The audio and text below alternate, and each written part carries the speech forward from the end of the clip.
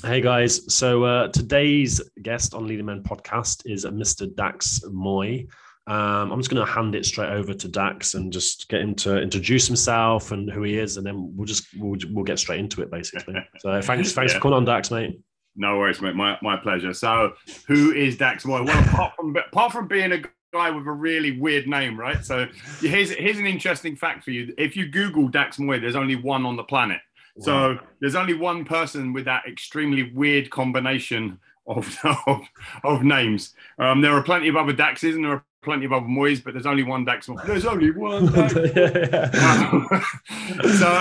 that's the first thing. Obviously, I know we're going to talk a little bit about the fact that I come from a bit of a military background, which I do. I joined the forces when I was 16, and in one shape or another, I guess I did a total of about 20 years service, but most of that as a reservist. Yeah. So I did regular service, but I did the longer, by far the longer part of my service as a reservist. But I guess kind of some of the more interesting parts of my life are really that. From, I guess you could say, very, very humble beginnings. I grew up on a very violent council estate in North London. Really, really poor, violent family. My dad was a kind of an alcoholic Glaswegian gangster who I stabbed through the heart when I was 15 years old. Basically, he was in the middle of an extremely violent attack on my mum. I ended up stabbing him through the heart, which caused me to drop out of school, which caused me to go and live in Brecon Beacons or that area of Wales for a while. And when I finally didn't get charged formally and have to spend the rest of my life in prison, I joined the junior leaders and kind of went into the military from there. But so that's the humble beginnings part. My life has kind of taken on some really, really interesting turns. I've been the highest paid personal trainer in the UK for around about 15 to 20 years.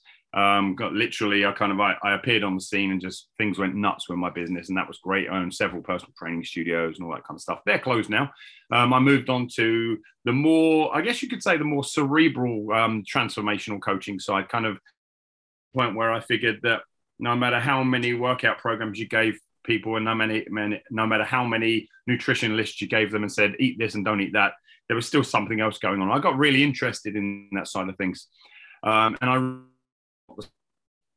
it was in the posher sense, I moved into way beyond just general life coaching, but into the neuroscience of transformational behavior.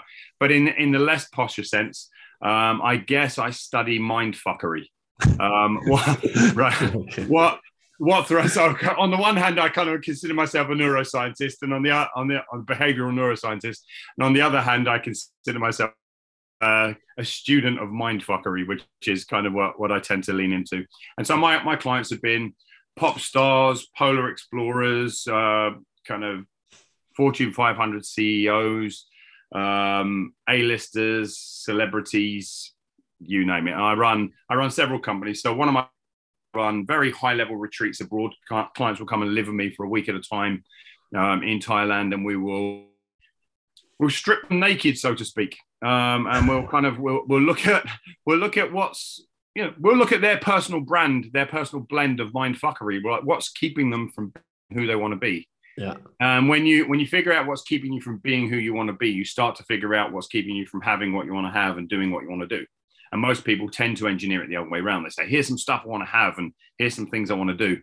And why is it that I never get it? Or if I get it, I lose it so quick. And kind of that kind of being who you want to be bit becomes the primary kind of aha moment for most people. The Homer Simpson, kind of where they wake up to themselves maybe for the first time ever.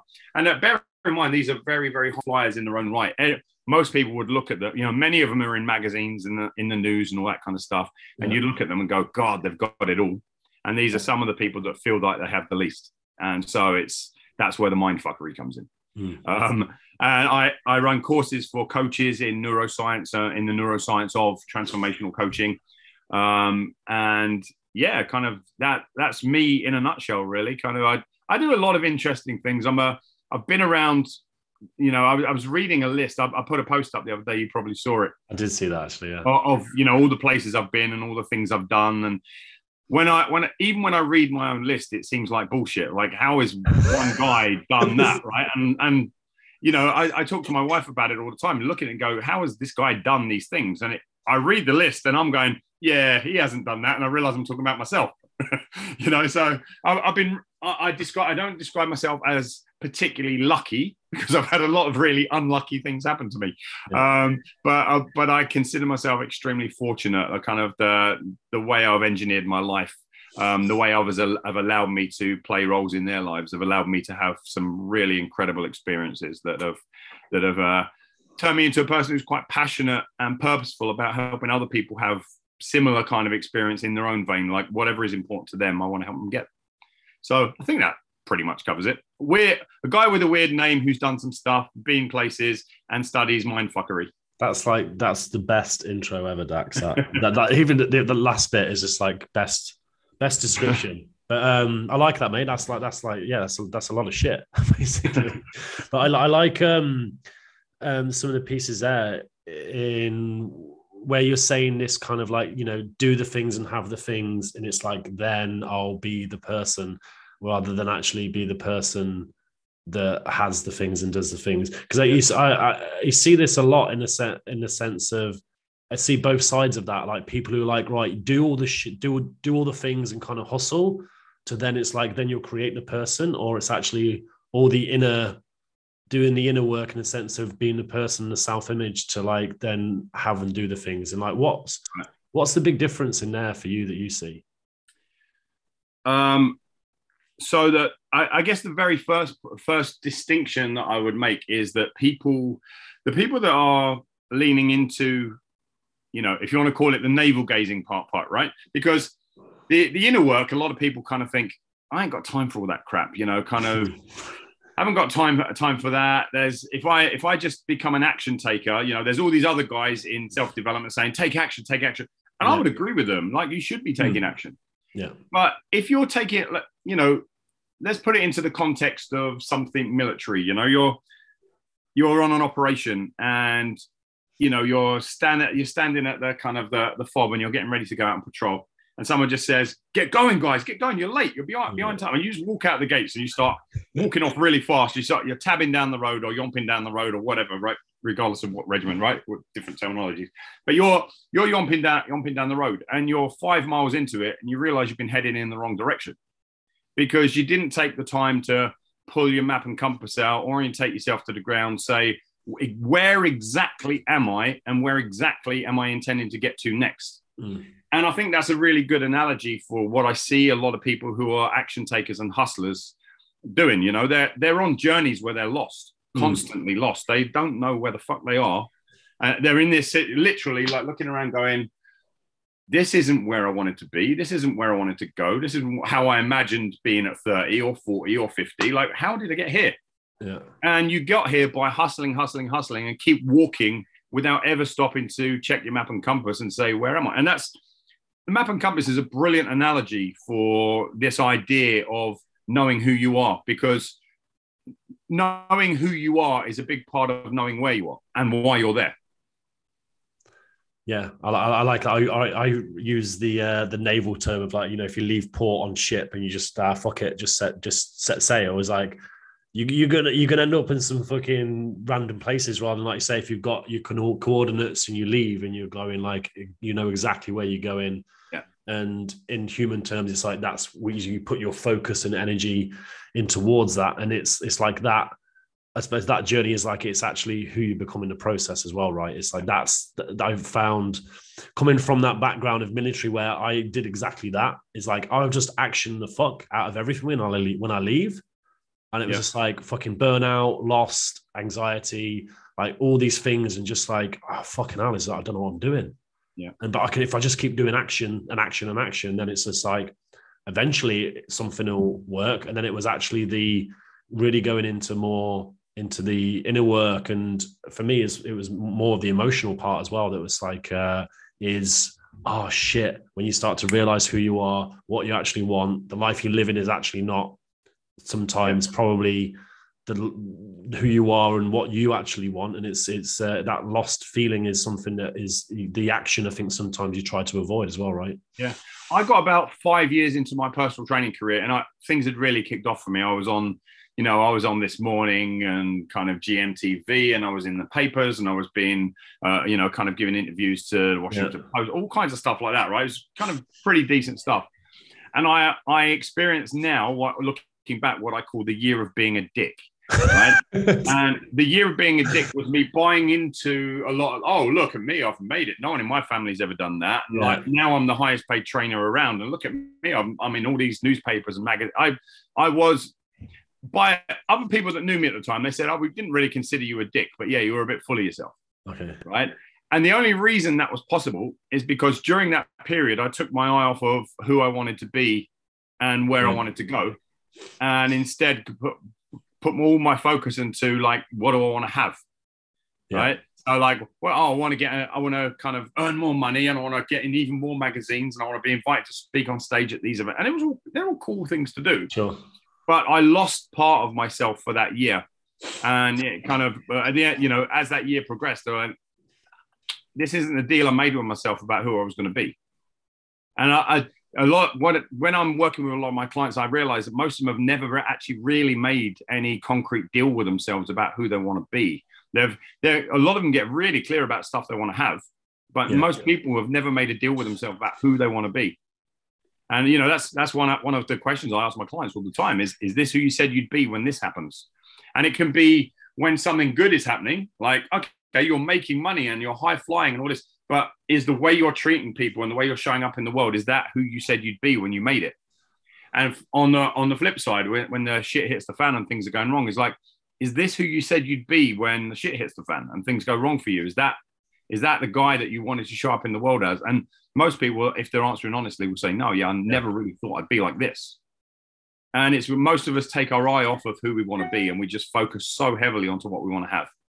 And I think that's a big part of that distinction of you see, I know your whole thing is really about leadership, and I think you can't really be a leader without knowing who you intend to be. It's ultimately leading yourself.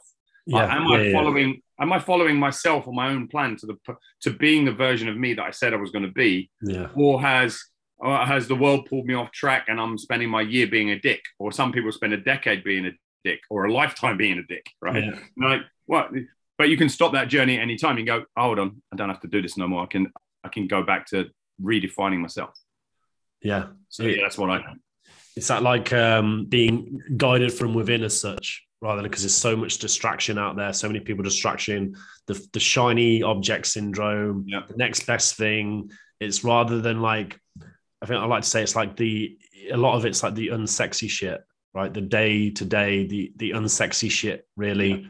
That it's more fulfilling in a sense of like who you become, and then the other stuff comes on top of that. But it's like, 100% is getting that the wrong way around. Because when you said about like working with celebrities and stuff, and like A-listers and pop stars and that, it's like you said, it's the thing where you see these people who are like, wow, they've got everything. It must be amazing, but it would be right in saying that they're the ones that actually probably struggle even more with the self-image side, because they're seen by more. They're seen by more people that.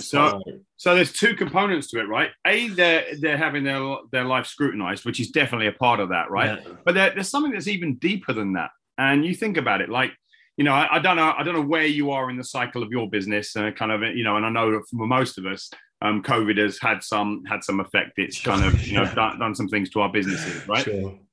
And so you may, likewise for me, the COVID hasn't not affected me. I've had, just before we came on, I was telling you there are a few things that have happened with my businesses. So, but you still have this thing, like when you consider yourself to be on the way up, you've got a story that kind of keeps you focused. And I call the story, one day when I make it, I will. Okay. Right. So one day when I make it, I will. And that story is, I'll buy the house. I'll take those holidays. I'll do those trips. I'll have those adventures. I'll have that car. I'll whatever, right? Kind of the yacht, the Lamborghini, whatever it is, whatever you tell yourself. Now imagine being one of those people that has the yacht, the Lamborghini, the helicopter, all the houses. They can go where they want. They stay 5-star every place they go to, and their life still doesn't feel complete.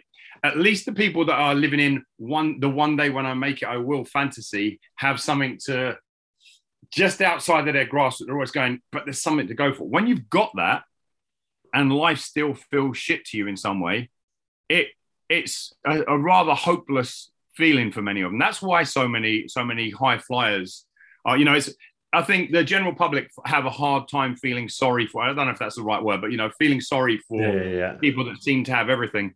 But actually, there are some real challenges there, because it's a greater sense of hopelessness often. Like, I have everything and life still doesn't feel good to me. Well, where the fuck can I go with this now?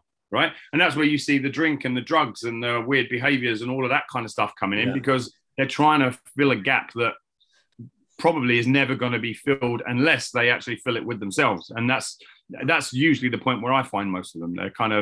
They've tried everything else, and they've snorted every powder and kind of done every drug, and drank themselves silly, and they've partied and they've poured and they've done everything. And they're like, none of that was fulfilling. So maybe now it's time for me to start doing the work that I could have been doing 10 years ago. Do you find that those people are more easier to work with, in the sense of they're more all in because they've reached that pinnacle and realized that, like, fuck, is this, I am probably more unfulfilled, even with, like, I've reached the pinnacle that people dream of getting to, then it's like, so I know for certain I have to go and do this shit now? I'd like to say yes, but they can be, but when you reach that level of desperation, they can be easier to work with. But it's interesting, coaching, and the way most people talk about coaching, it's all about certainty, right? Developing certainty. Right. And one of the things that I often say to the student coaches that come through my certifications and diploma programs is that whenever you're rubbing up against someone's existing certainty, the only sensible tool to use is doubt. So the only way you truly begin a journey into transformation, well, change and transformation, two different things, right? But the only way you truly begin a journey into transformation is they have to really come to doubt their existing approach. Like, stop defending it, stop believing that one day it might work out and it might pan out. And if I just work my way through this, and, I had someone recently really wanted to work with me. And then, kind of said, but work's busy, crazy busy at the moment. And I've got a few really big deals going on, and that'll be distracting. And I've got this. I'm like, cool. I never do the whole sales spiel on people. People have to want to work with me. I'm just like, how is this going to be different next year, the year after that, the year after that? Like, how many years has work been crazy busy, another big opportunity on the horizon? Like, it never changes, right? And so if you're certain of your existing situation and you're not willing to really entertain the doubt and kind of analyze that and break down the kind of story you're telling yourself, there's not really much that coaches can do for you. And so every now and then I'll get someone who'll come to me that's kind of, they're happy, they're semi-happy, or they'll describe themselves as I'm all right with this, I don't want anything there to change, but if you could just kind of like tickle this part of my life around a little bit, that will sort me out. I'm like, that kind of doesn't work that way. Everything's synergistic, it's all interlinked, and it's inextricably linked. We don't, you can't work on one part of a person's life really without working the whole life. Sure. And that's both good and bad news, right? Because when you first go through the process of transformation, as kind of there's areas of your life that might feel really great, and then we start tinkering somewhere else, and then you go, oh, suddenly my relationship don't feel as good anymore. Now I'm becoming more critical of things within the relationship. Those things were always there, but you were just blind to them, or you were, if not blind, ignorant, or kind of maybe deceiving yourself. But they always come up eventually, right? Absolutely. That's why I like it. It's like, I like the kind of the provoking technique where you poke around, you're gonna get shit, and you can tell when it comes up. But it's useful. Is like, I think you need that as well. You need to be provoked. You need that provoking out of you, because it's like it's like the situation where it's like, oh, things aren't that bad. It's like, and that's more okay than actually facing uncertainty, and chaos. And it's just like where it's like then you really start to, it's like lifting the lid off. That's what I referred it to when that happened for me. It was like it's like lifting this lid off the pressure cooker that had been there for God knows how long, you don't even fucking realize. And then it's just like, oh shit, now I've got to deal with all this. Yeah. I mean, look, just because you've been sweeping all the crap under the rug for years, it doesn't mean that crap's not there and stinking up the room, right? It's there. It's just you're not paying any attention to it. And a lot of people are a bit shocked when they first have to, pull the rug back and start getting the dustpan and brush out and start actually cleaning up the shit that they've been burying. Absolutely. But yeah. It's that image piece as well, because I remember like and something I want to go into is like in leaving the military, it can be a big struggle for so many guys and women too. But it's like I remember that for me, and it was almost a denial of that happening, because it's like because of having this self-image as well of like I've come out of a leadership role in the military, I've been in the military, is like I've been off to like war zones and stuff, and it's just like I shouldn't be dealing with this. I'm stronger than that. I have this strong mentality that I've built, and all it was actually is just poking the holes out in there where that stuff's not been integrated, it's not been embodied. You've had all this structure, right? In the military, you get all that structure and all of those good things, especially for men that are like why men are drawn to the military, handed to you on a platter. Yeah. And then when you leave, you've got to create that yourself. And it's like kind of going backwards in a way. Yeah, and it goes further than that in many respects, because chunks of that identity that you need to carry forward into your civilian life, they're actively drummed out of you, right? So it's not even just a case of, I mean, I know as great as aspects of the military could turn you into a great leader and manager and all of that kind of stuff, but aspects of who you are as a person get drummed out of you, because it's that whole thing for the greater good of the team, right? Yeah. Which is great while you're still part of that team. And then the day you find yourself not part of that team, your brain, there's a part of your brain called the anterior cingulate cortex, which is all about our social connections. And it's mostly asking two questions constantly. It's the seat of what you could say of our, if you use the old framework, our mammalian brain. And that part of the anterior cingulate cortex there is constantly saying, who am I connected to? So connection is the first part. Sure. And then the second part is, where do I stand in the hierarchy? Right? So who am I more important than? Who am I less important than? And that part of your brain loves constantly poking around and finding those two. Who am I connected to? So who am I important to? Who's important to me? Where am I in the hierarchy of stuff? The forces do a brilliant job of doing that, because connections while you're serving are really, really strong. And they're very well established from branch of service, Army, Navy, Air Force, Marines, right? To regiment or ship or whatever, right? So now you've got your corps, or your regiment, or your ship. And now within that, you've got your kind of your companies and your platoons and your sections and all of that kind of stuff, right? So we get a very, very strong sense of who am I connected to and who's connected to me. We also get a very strong sense of, oh, I'm a corporal, I'm a sergeant, I'm a second lieutenant, I'm a commander, I'm a whatever it happens to be, right? So we get a very strong sense of where we are in the hierarchy, which is fantastic. It's brilliant. And the brain loves that while you're serving. Yeah. And then one day you slip out of your kind of your greens or your blues for the very last time, and you slip into a pair of jeans, and the brain says, whoa, hold on, where's all my connection? And it goes, well, hold on.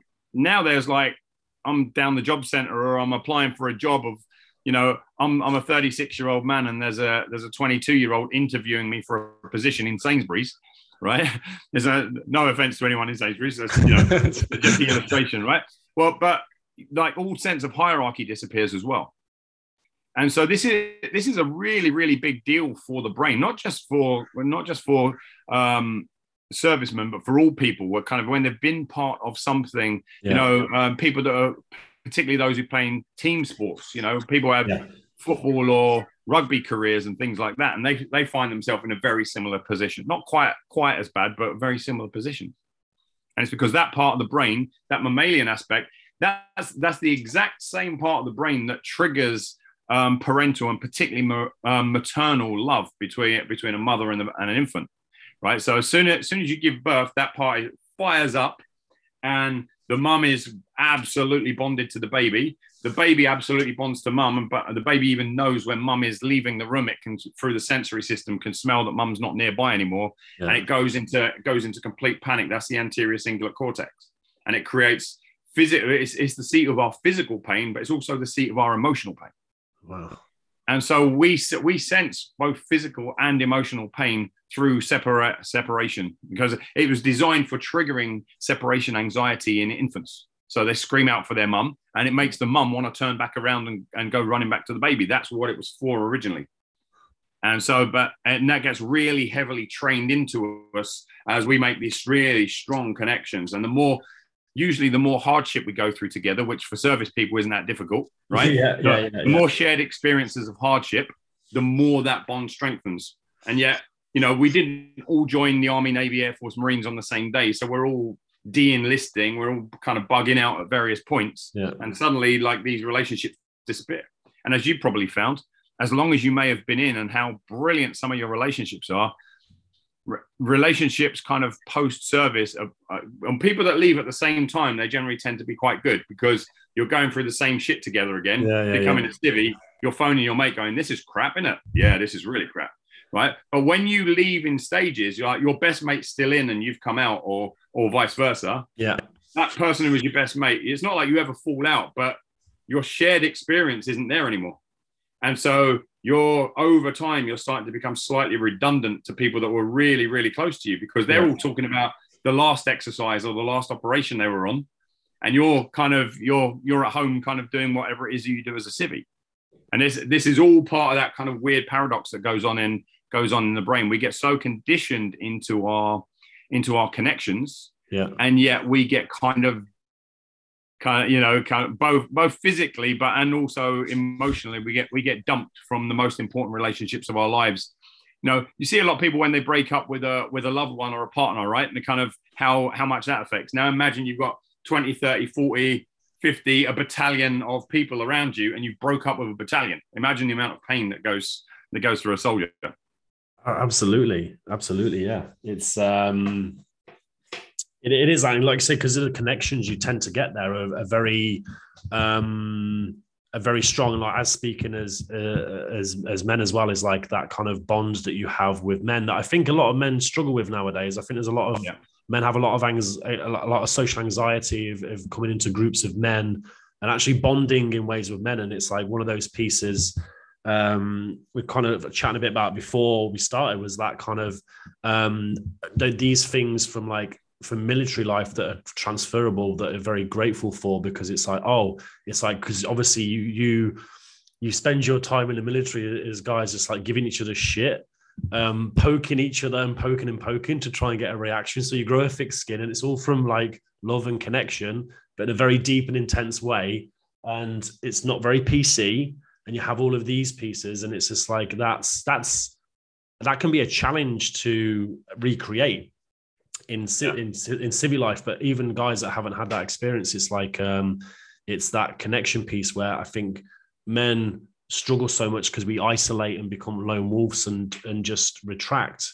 And because we don't have those skills or places to actually go and talk about the shit, because you're going through the same shit, you have a bond where you can talk about that because you understand that. But if you don't have that, if you're disconnected and you don't know that other men actually have the same struggles you do, and you think it's just you, and it's like, then you have anxiety of bringing that to other men, because I can't say that because that makes me weak.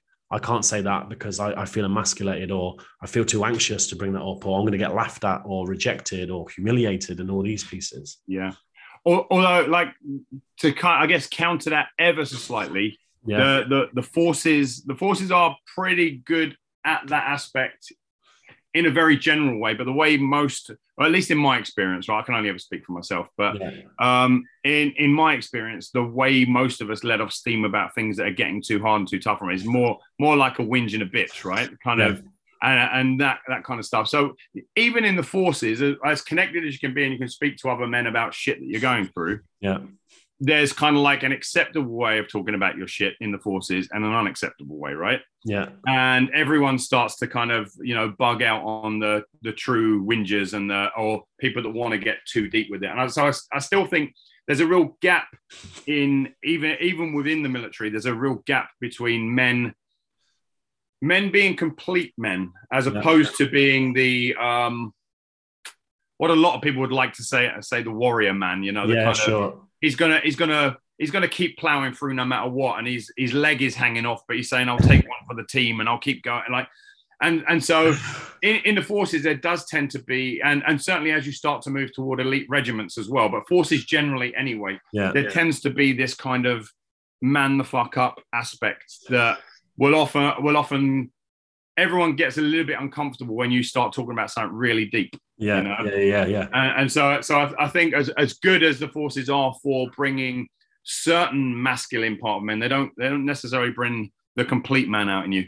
At least that's been my experience. I 100% agree, mate. I think that was like, I would say from leaving as well, that was very, becomes very evident from leaving, is just like where you have these pieces, but they're kind of, there's so much more to it. So the concept in that connection is there, but like you say, how you tend to deal with shit is get pissed and dark humor to kind of bypass that stuff. Anything that goes deep, you kind of like, so it's like taking that concept of connection out but taking it deeper into groups of men where you can bring all that shit.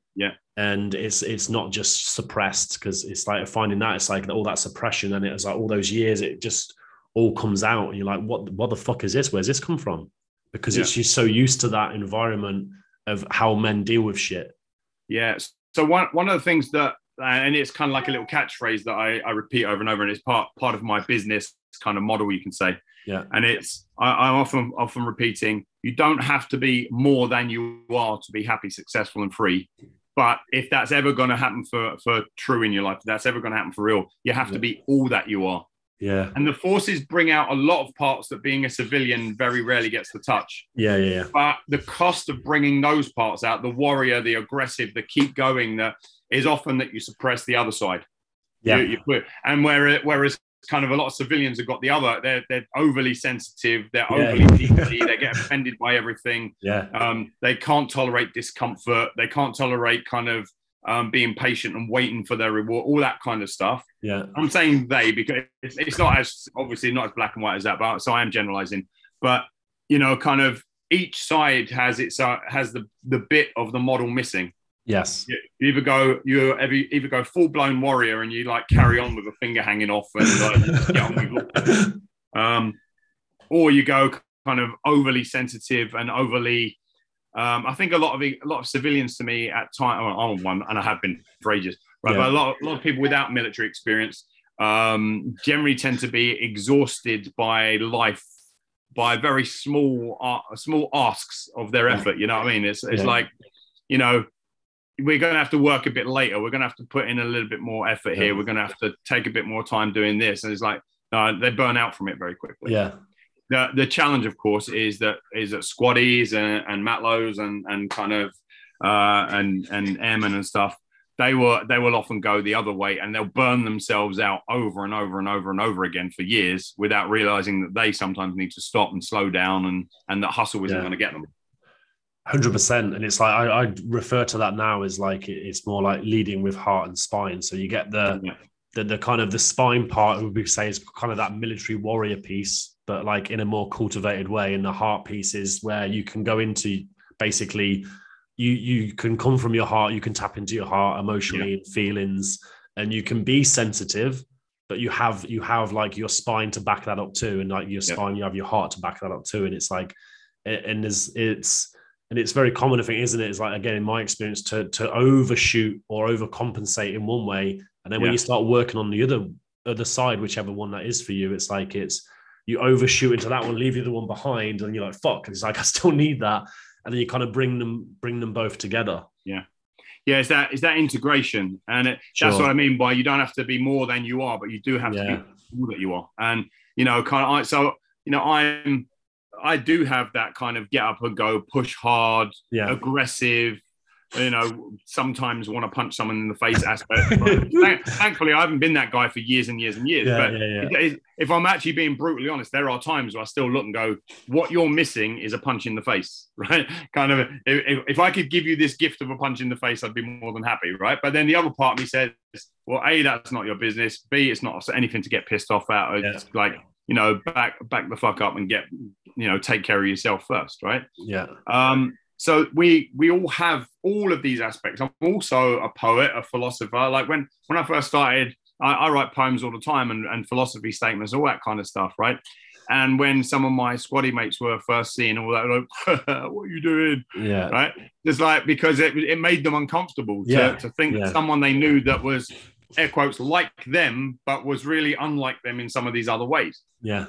And, but that's part of what I mean, like being all that you are.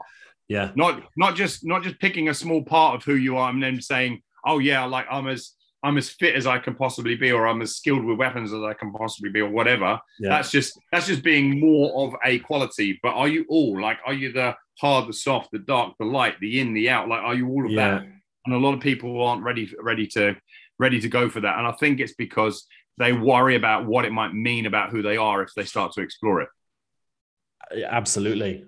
And a kind of similar experience there is just like it's when it started kind of going through that myself and started on social media. It was like your old crew of the military guys, like, oh, like laughing joke, oh, have you seen what Barlow's up to and all this shit? And it's just like, but that's what I mean by, I find, I don't know if it's a personal thing or it's something that built from the military, where having a kind of an attitude or a mental attitude of just like,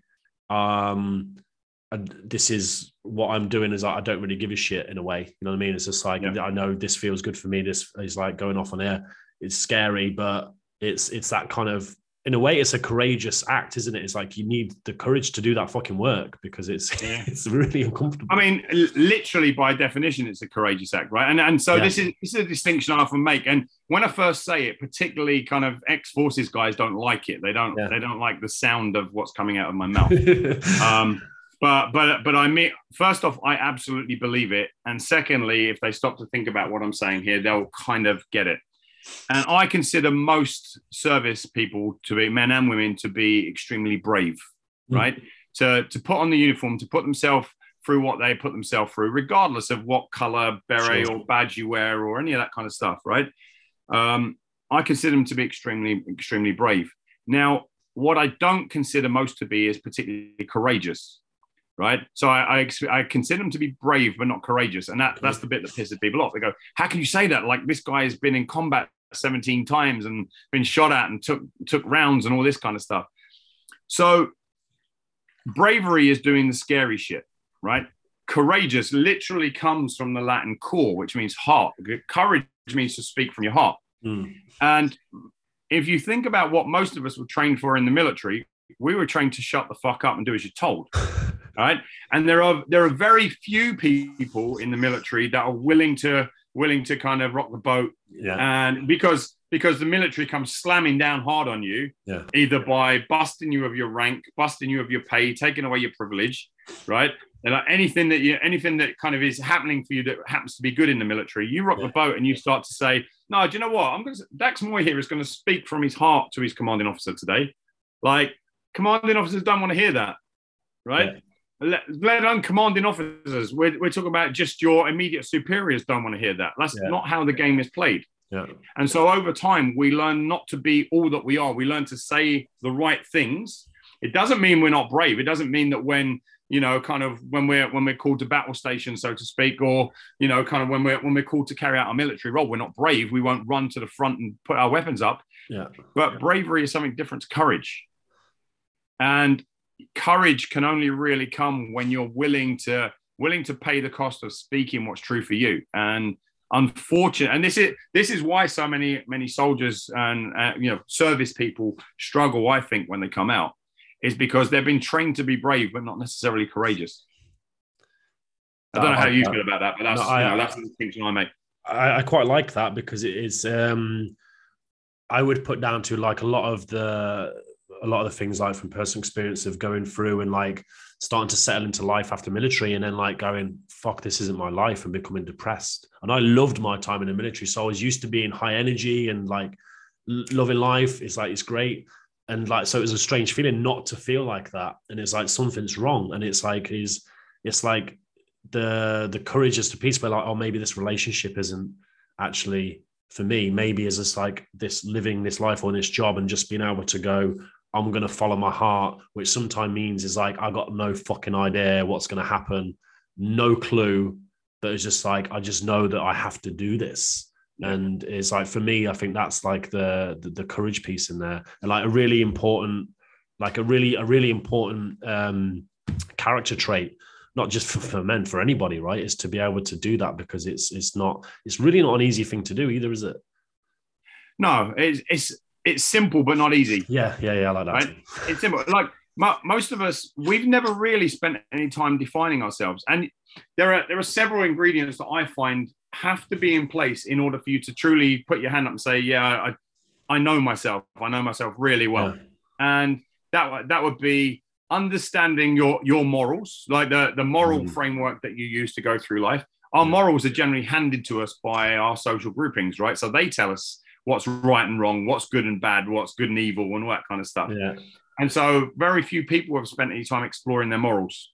And so it's very hard to know yourself, how you fit into the world that you live in without knowing your morals, and say, picking each one apart. Do I agree with that? Where do I draw the line on that moral? How far does that moral go?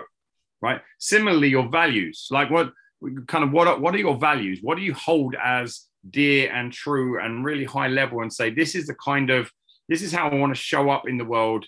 Kind of, every time I step outside my street door, every time I speak to a member of my family, this is who I have to be, but this is who I'm trying to be, because none of us are perfect, right? Sure. And so one of the problems when you start speaking about morals and values, people kind of see you as a hypocrite because you're not fully living it. Yeah. But there is the courage to try and live it, and then also the courage to tell your truth that you fucked up, and you go, you know what? Like, so my three core values are truth, joy, and love. I try to be really truthful as I can. I try to be as joyful as I can. I try to be as loving as I can. Right. Yeah. And there are days when I'm a grumpy bastard. There are days when I don't want to dig into people's truth, or I police it. And on my worst days, I'm just an out and out liar. I'm kind of telling half truths, or kind of, do you know what? Like I'll just tell them this. I used to find myself doing that all the time, like bragging about income that I hadn't really made, but because I was already doing well, let's say I had 150 grand that year, but I'd round it up to 250. Oh yeah, I made 250. And then I'd sit back in my room, go, most people aren't making 150, and they'd look at you and go, shit, how are you doing that? Why did you just tag another 100 grand onto your income? What did you do that for? Like, what were you hoping for? Like, and you can learn a lot about yourself. Like when you measure yourself against your intended values, you say, your values are like your compass. It's like, this is the direction I want to go. The direction I want to move myself in life is truth and joy and love. But sometimes I find myself being a grumpy, lying bastard, right? And so, but the great thing about that is I can go, whoa, Dax, you're off course. Yeah. That's not where you wanted to go. So you got your morals, you got your values, and then you got your beliefs in general. Like, what do you believe? Most people have never explored their beliefs. What do I believe about money? What do I believe about politics, religion, sex? What do I believe about kind of left versus right? What do I believe about race? What do I believe about kind of gay and straight and sexuality and what do I believe? And truly asking yourself the questions, like, that's a big part of the work that I do with people. Like, if you think about that carving on the temple of Apollo at Delphi, know thyself, right? So I expand that. It's like, know yourself, grow yourself, show yourself. You are showing up in the world at the moment to the degree that you have grown yourself. Yeah. And you can only grow yourself to that degree, to the degree that you actually know yourself. You go, here's what I think about myself. So I've grown in this direction, and this is how I show up, right? And now you go, well, I'm not really liking how I show up. Okay, there's some stuff about yourself that you either don't know or that you're holding as true that might be bullshit. So go back and explore those things, know yourself a bit better, and now you've grown into a different version of yourself, and now you're showing up in the world in a different way. So it's this progressive kind of thing that I think most people aren't leaning into.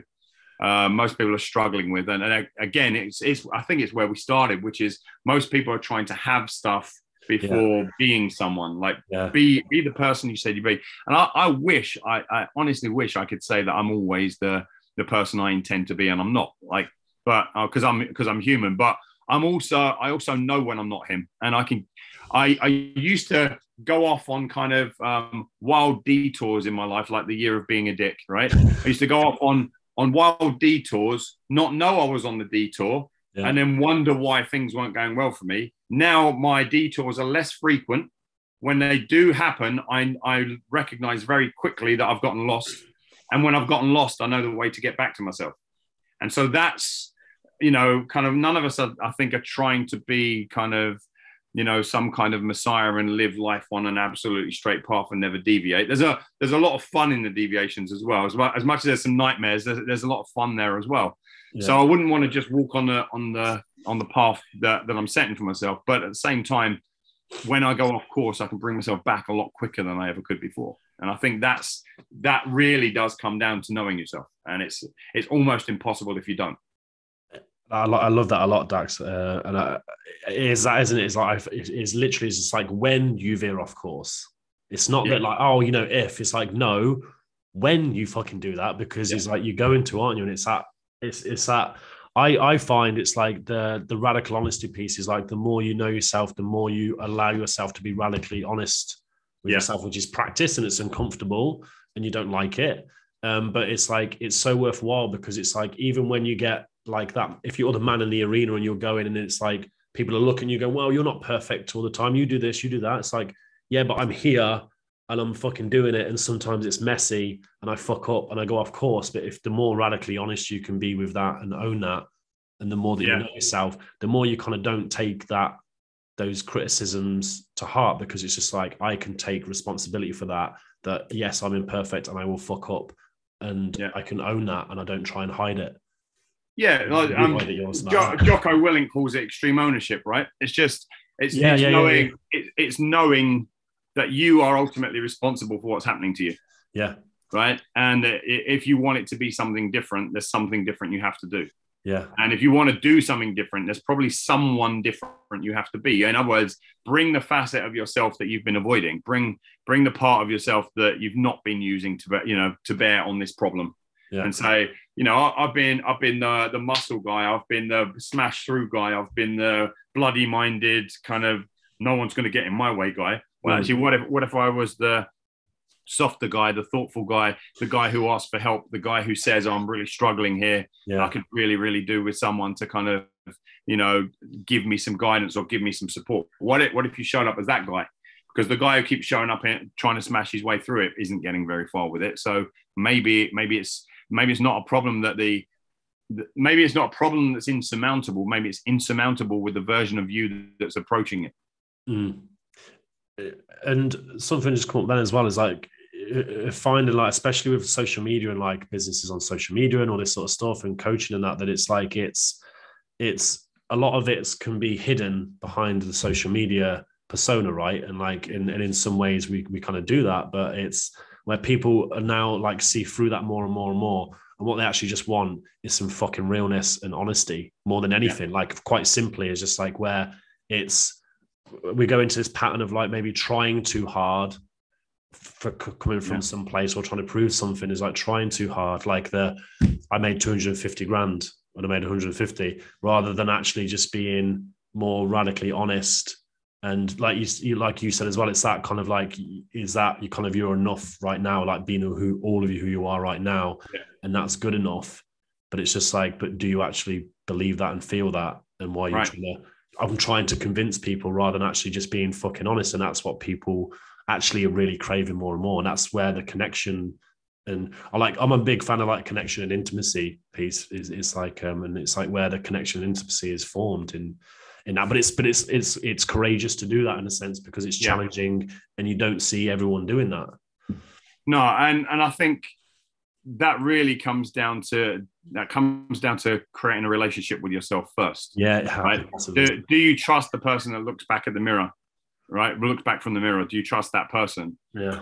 Because trying to then convey to another person who's not in your mirror that you're trustworthy is never going to work, right? Now, you don't like, the math doesn't add up. You're saying there's a complete stranger out there that I want to show them that I'm real and I'm kind and I'm considerate and I'm going somewhere and I've got an idea about life and all the rest of it. And you look in the mirror and you just go, you are so full of shit, right? You've got to learn to trust yourself. And the way we kind of learn to trust ourselves is as simple as do what you said you would do, or at least do more of what you said you would do than you didn't, right? Again, none of us are infallible. So we drop out of things, we drop the ball on stuff, right? But when you look at yourself in the mirror, do you see a guy who's keeping more of his promises than he's breaking? If not, start making smaller promises and keep them. Yeah. That our self-esteem, our sense of self-worth, our sense of self-belief is all founded on the promises we make to ourselves that we keep. And most of us don't trust ourselves. We have low self-esteem because we think we're bullshitters. We saw ourselves drop the ball again and again and again and again. We don't keep our word to ourselves. And then in that way, we sometimes overcompensate in keeping our word to other people by working jobs we don't want to work anymore, by staying in relationships we don't want to stay in, because we're super compensating. We're trying to keep our word to other people. When actually the most important thing is to keep your word to yourself as often as you possibly can. 100%, mate. And that's something is like I find is like literally probably the biggest thing to work on most with men. It's like you can go into like leadership or relationships and embodiment and all these pieces, which are great, but ultimately it's like it's forming that deeper, more intimate connection and relationship with yourself, clearing yourself out as a man, getting to know yourself, like who you actually are underneath and behind all of those repressed emotions that you don't want to feel. Is just like there's so much greatness behind that, but it's like you're not allowing yourself to see that, and it's kind of like the way out is the way through. But it's that piece. It's like that. It's to see a lot in relationships, like especially your personal ones, right? They're one of the biggest reflectors because it's the place you're required to show up the most open, the most vulnerable, the most loving, the most sensitive, all the things. And I think as a lot of men, we can like really struggle with that sometimes, but it's also a really good feedback tool. But it's like, but the more you can create the intimacy and connection with yourself first, especially as a man, that's something we struggle with, is the more you can create that in a relationship that maybe you think is not the relationship or it's not working, where actually it could really could be. But it's just like you're only bringing like, maybe you're bringing like 20-30% of yourself into that. Yeah. And so it's that be all of yourself again, right? Yeah. And that really comes from, people use the word integrity, but they have a tendency to miss the meaning of it, right? Kind of integrity, to be integrated, for all of the parts to be present. That's integrity. Yeah. And so kind of we keep coming back around to the same thing. Like, is this a person who has integrity? Yes. Well, how can you have integrity if you're only showing me part of who you are? Where's the rest of you? And you don't look, here's the thing. You don't have to go out into the world. Like if you've been this hard charger and a tough bastard and like you're out in the world like that, you don't have to suddenly tomorrow start writing poetry and publish it on Facebook for all the world to see and critique. Right. But just be aware that there are things that move you in life. Like start telling yourself the truth. Like I watched a movie and like, kind of, I get emotional at movies or books or certain poems and all kinds of stuff. Right. There was a time back in my life where pretend to go to the toilet. Right. And now I'm like, we sat there watching a movie and there'll be tears in my eyes. I'm like, oh, damn, that hit the spot. Right. Yeah. That's integrity. It's being true to yourself, to see all the parts of who you are. You don't have to be, suddenly start publishing every intimate fact of your life on Facebook. You don't ever have to do that, in fact. But just even if you're not going to introduce social media to all the parts of who you are, introduce yourself. Yeah. Where are the other bits of me? Like the thing is, once you meet those other parts of yourself frequently enough, then you'll start to get the courage to maybe share it with one person that you're really close to. Yeah. And they'll go, they won't even be surprised. They'll go, I always knew there was that part of you. I always Yeah. fucking knew. And you've been hiding it all this time. I'm so glad I've finally got to meet this part. And then one person will become two, and two will become four, and four will become eight. And over time, you'll be really, really comfortable. It's like working out. You don't have to go and bench press 150 kilos on your very first workout. Take an empty bar and kind of just use the empty 20-kilo bar. And then next time you go to the gym, use 25 kilos and like build up your strength. Yeah. And you build up your courage in the same way. You don't have to declare yourself to the world standing on a mountaintop doing the arms out pose and say, right, Dax Moyes arrives and he believes all these things. Yeah. Just start declaring to yourself the things about yourself that you know to be true, or at least you believe strongly. And I'm talking about both the dark and the light. 100%. Right? Sometimes I'm a complete prick, and I've treated. Do you know what? I've treated some people in my relationships awfully, and I've done terrible things in these areres. But you know what? I've also done some really, really good things. And I've also done some really, really helpful things for other people as well. Yeah. Right. Because in every single one of us, there's the dark and the light. There's the 100%. Kind of the complete the complete cunt, and then the kind of the complete angel. Right. Every single one of us has that person. Yeah. And so some of us generally, we tend to get fixated on one or the other, and we go like, oh no, like we get really down on ourselves. Yeah, I'm a complete cunt. Or we get like, oh no, butter wouldn't melt in my mouth, and I'm such a great person. Yeah. And none of us are those extremes all the time. Yeah. And so we need to meet all the variations of ourselves in between. And then you'll find that actually most of us are somewhere in the middle. And then once we figure out the somewhere in the middle, we can invite ourselves to take the journey toward the more positive side a bit more frequently. Yeah. But if you don't know yourself, you can't really do that, because you keep denying all the things about who you are and what you're like. Yeah, like the non-acceptance of those shadow pieces, and also is like the compassion, right? Is like I find a lot of it's like we tend to speak to ourselves like shit. It's like really watching how someone speaks to themselves is just like it's like having more self-compassion for those parts and own them. It's like that's the ownership piece, right? As well, you own them. You'd be like, the more you can just own them and go, cool, forgiveness, compassion, and move on. So you don't have to hold that or keep being judged for that over and over again. Absolutely, yeah. But it's that emotional piece as well. Is like maybe life is like it moves and I'm the same as like, and I think that's a really big piece, probably for a lot of men, because it's a human piece too. It's just like that you are sensitive. It's like you have emotions, you have feelings, and you are sensitive. And it's just like that was for me as well, was like such a huge piece of like of owning your sensitivity, right? Yeah.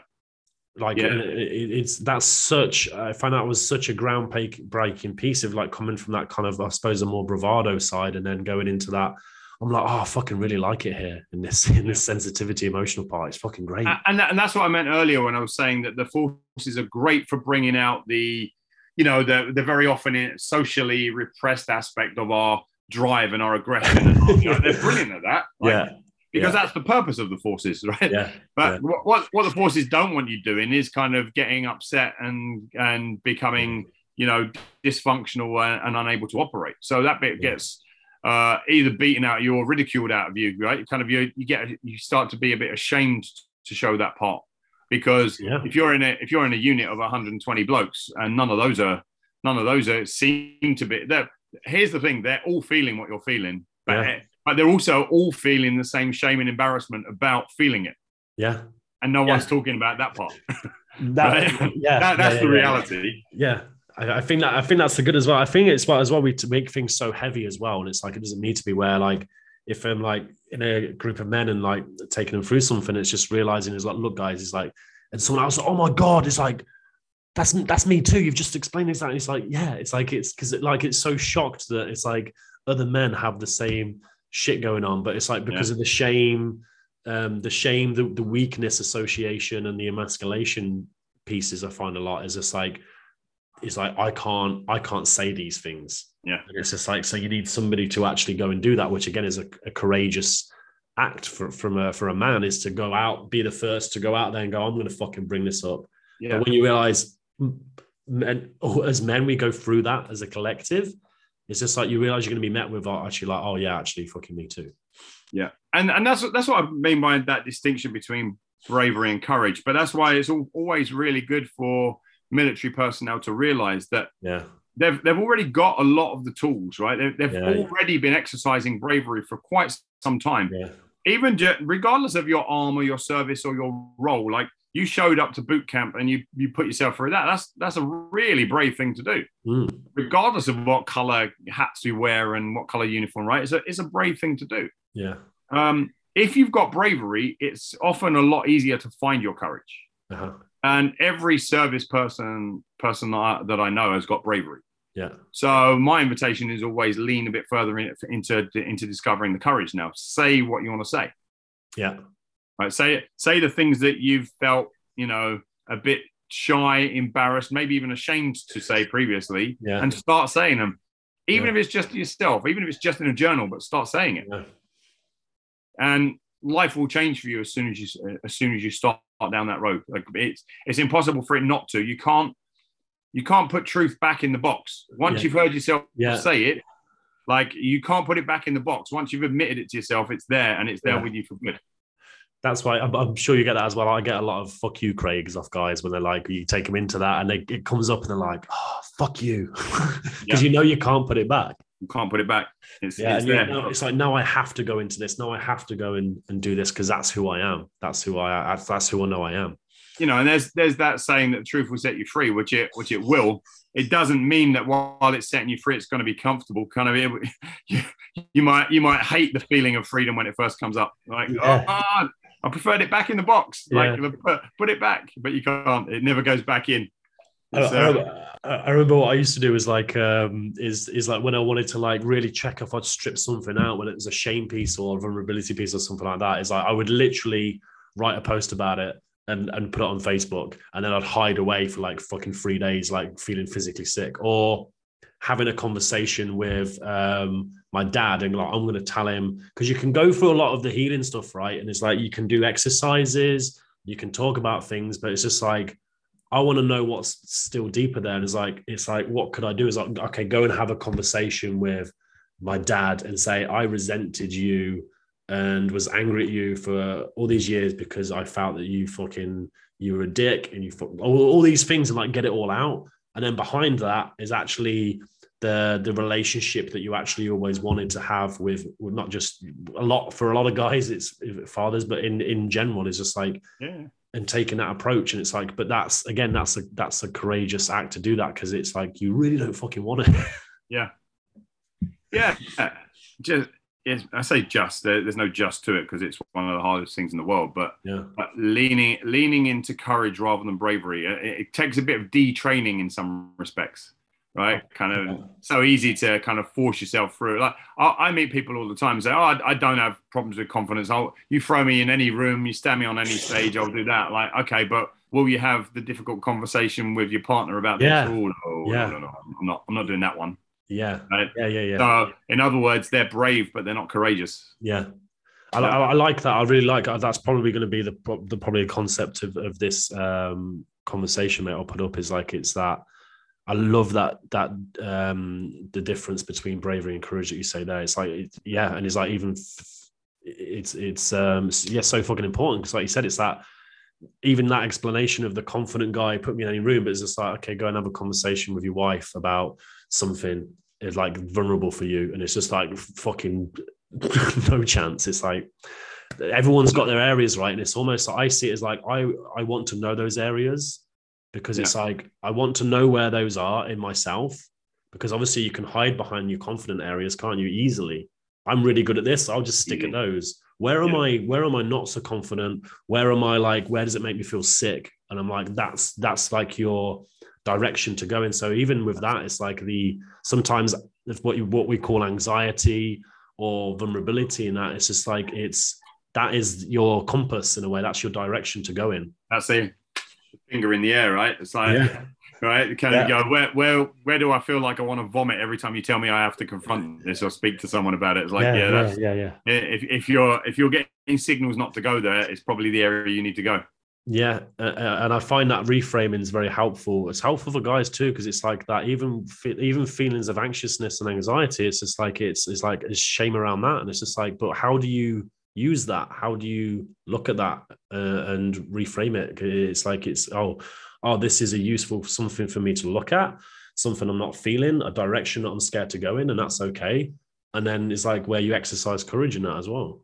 And one of the things I've always said about that, kind of as we're starting to kind of lean into our courage muscles, if you will, start to build our courage muscles, Yeah, is the idea that you don't have to do anything more than tell yourself the truth. You don't have to even act on this just yet. Like, yeah, they're different levels of invitation. Invitation one is just to tell yourself the truth about something difficult. yeah. Now, invitation two might be telling somebody else the truth about it, right? Yeah. But kind of that, you might not be ready for invitation two just yet. And that's fine. Like, you don't have to discover something about yourself today and then write a book about it and try and get yourself on Oprah so that you can speak about it, right? It's like, it doesn't have to be that. It could be, you may tell yourself the truth, and you may live with that truth for 3, 6, 12 months. You go, well, at least I've told myself the truth about it. Yeah. Right. So, and I think one of the big panics about this is that very often people think that as soon as they discover something that they have to, it's that kind of, again, very often with the military, that pushing through, right? Okay, I've found it. Yeah. Now I've got to face my fear, right? I've got to fight through it and get to the next place.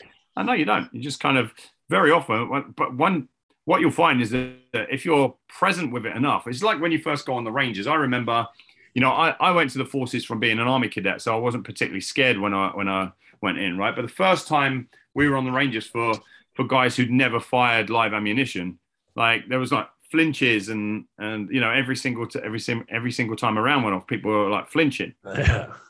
And after a while though, you, as you probably remember, you end up on range days and people are actually going to sleep at the back of the ranges. Literally, you're in the butts or something, and you're kind of people actually start dozing off at the back of the range. You just become so accustomed to it, your brain doesn't even recognize it as something dangerous or disturbing anymore. It's just background noise. Yeah, it just turns into background noise. And our fears often do that. If we don't rush them, if we don't say, well, now I've discovered something, I have to do something about it. But if we just say, well, I've discovered it, let me be with it for a little while. Right? And if you do that, there comes a natural point where it just wants to come out of you and you start speaking to people about it naturally. You don't bully yourself into saying the words that are in you. They start to come out naturally. Yeah. So one of the ways I would describe that to people is think big but act small. Like, think about the big changes and the big truths and the big ideas and ideals that you have for your life, the big visions. But just because you have a big vision of you want to own a multinational corporation and making $100 billion a year or whatever. Yeah. But, well, you don't have to act big on that. You can act really, really small. Okay, let me take out a paper napkin and write down my idea about what I've got here. Oh, let me have a chat with my missus about this and see what she thinks about it. And right, act small. And if you take enough small steps, you end up taking the big journey, the whole Lao Tzu journey of 1,000 miles. Right, that's how it happens. And it's the same with conquering your fears. You don't have to. You have to know what the fears are, and you have to tell yourself the truth about them. But you don't have to like throw yourself. If you're afraid of heights, you don't have to go and do a parachute jump tomorrow. You just become aware that you're afraid of heights. Yeah. And gradually start taking small steps toward conquering it.